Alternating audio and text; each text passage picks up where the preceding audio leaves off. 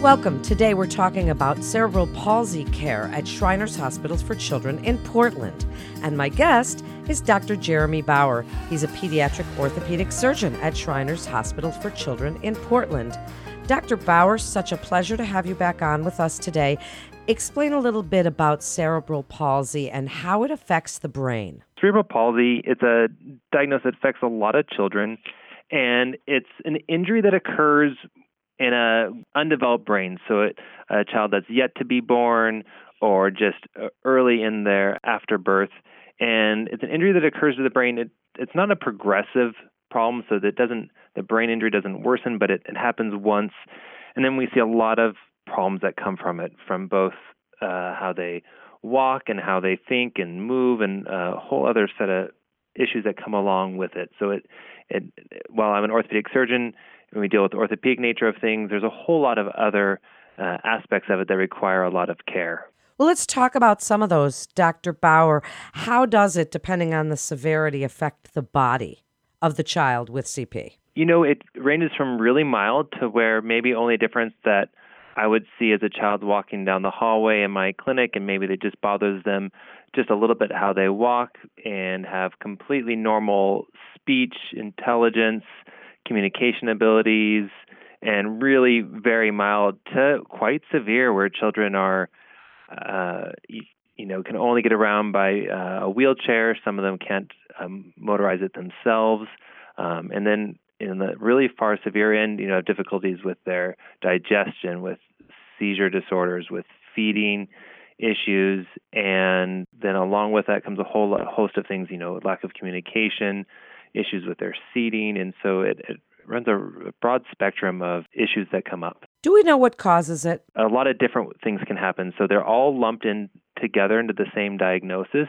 And it's generally an injury that occurs to the fetal or infant brain. So while some of this happens right at birth, a lot of this happens from children that are born premature, and the brain just can't take an insult that occurs from that, whether it's lack of oxygen or a small stroke that loses blood flow to a section of the brain. So there's a lot of different causes, and that's why we see quite a bit of different manifestations of what it looks like. Well, we're talking about what it looks like. What are some signs to look for when a parent thinks their child might have cerebral palsy? When do they find this out? Is it something that you can see in utero? Do you find out right when the child is born? Or is it a little while after when you start to notice maybe some limb deficiencies or other aspects of this particular condition? Yeah, great question. So some of the children that are really severely involved and have fairly profound insult to the brain, we know pretty early. They were born prematurely. Maybe they're in the ICU for a long time, and so we have a lot of concern for them. And other kids, we see that maybe they just didn't meet their milestones. So their pediatrician is being careful to look at all their milestones, and are they rolling on time? Are they sitting on time? Are they walking on time? And those are particularly for the children that are less severely involved, are where we pick it up. So they're not meeting their milestones like we would expect them to. And then some children we don't even know until they're past walking age, but they're still just maybe not quite keeping up with their peers, or they're not using their hands the same way as they would another child would. And so then with the more mild children, sometimes we pick it up a little bit later. Because there's no cure, Dr. Bauer, why is it important for early detection and intervention? Tell us a little bit about how that works once a parent finds this out. Just like you said, early intervention is important. So we want to find out what areas we can help these children become more mobile, to be able to do the best that they can. We want to make these children the best that they can be.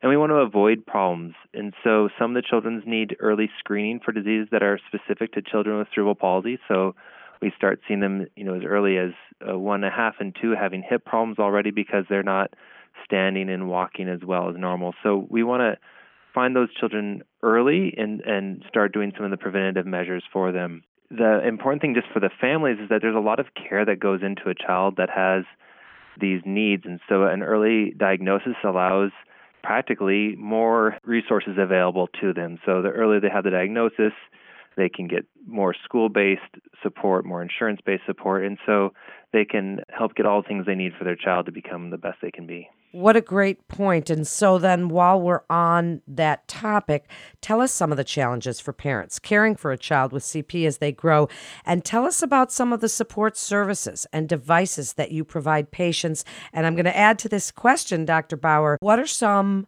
of the more important aspects of the medical home care that are important for a child with cerebral palsy, such as vaccines and well visits and good nutrition and school intervention? Speak about some of the challenges for parents and your ability to help them with support services. To answer the support for the families, it's really difficult. Gripping with the diagnosis, no one walked in expecting this. There's a genetic component to it, but we generally don't expect a child to have cerebral palsy. So it's a big shock. And so finding support's really important for them just to deal with the whole shock of this diagnosis and what life's going to be like. And all along the way, they're going to need help, gaining resources, finding things out, how to help integrate their child into school. And so there's a lot of resources there. And, our social workers are fantastic at helping key them into support groups, how to get them the resources they need, along with our care managers to help them do that.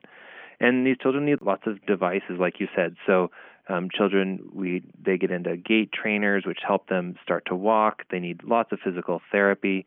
They need lots of speech therapy to help them communicate, help them with their feeding, help them with their activities of daily living, their care, their toileting, all these things that our occupational therapists, speech therapists, and physical therapists help with. And it's a lot for any family to navigate to do all that. And so one of the things that we really do well here is having all those support services that will come around and help the parent as they're feeling pretty overwhelmed.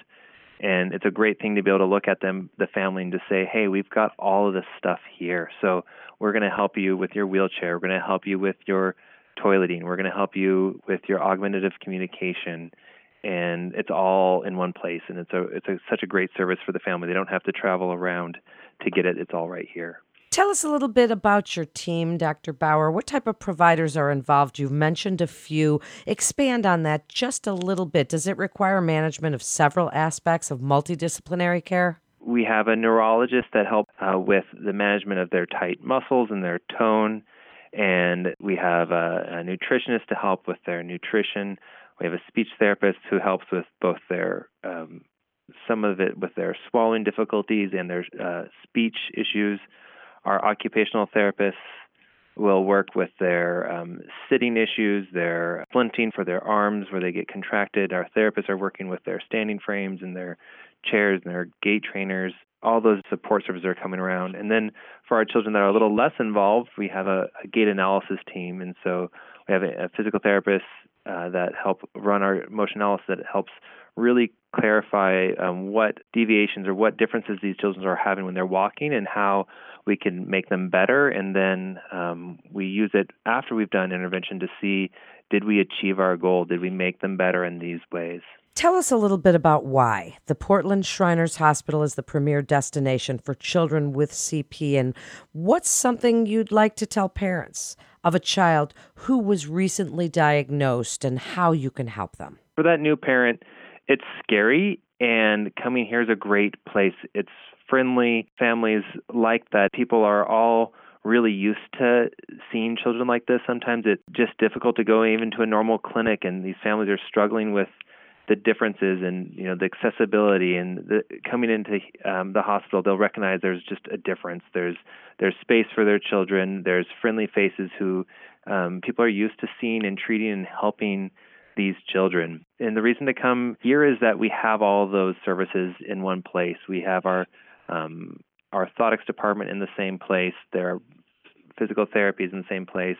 Their clinic is in the same place. If they happen to need surgery, it's in the same place. And so all of that care is provided in one place and just makes it so much easier for the family. Thank you so much, Dr. Bauer. You are a great guest as always. Thank you again for joining us. And that wraps up this episode with Shriners Hospital for Children in Portland. Head on over to our website at portlandshrinershospital.org for more information and to get connected with one of our providers. If you found this podcast as informative and interesting as I did, please share. Share with your friends and family, share on social media, and be sure to check out all the other fascinating podcasts in our library. Until next time, I'm Melanie Cole.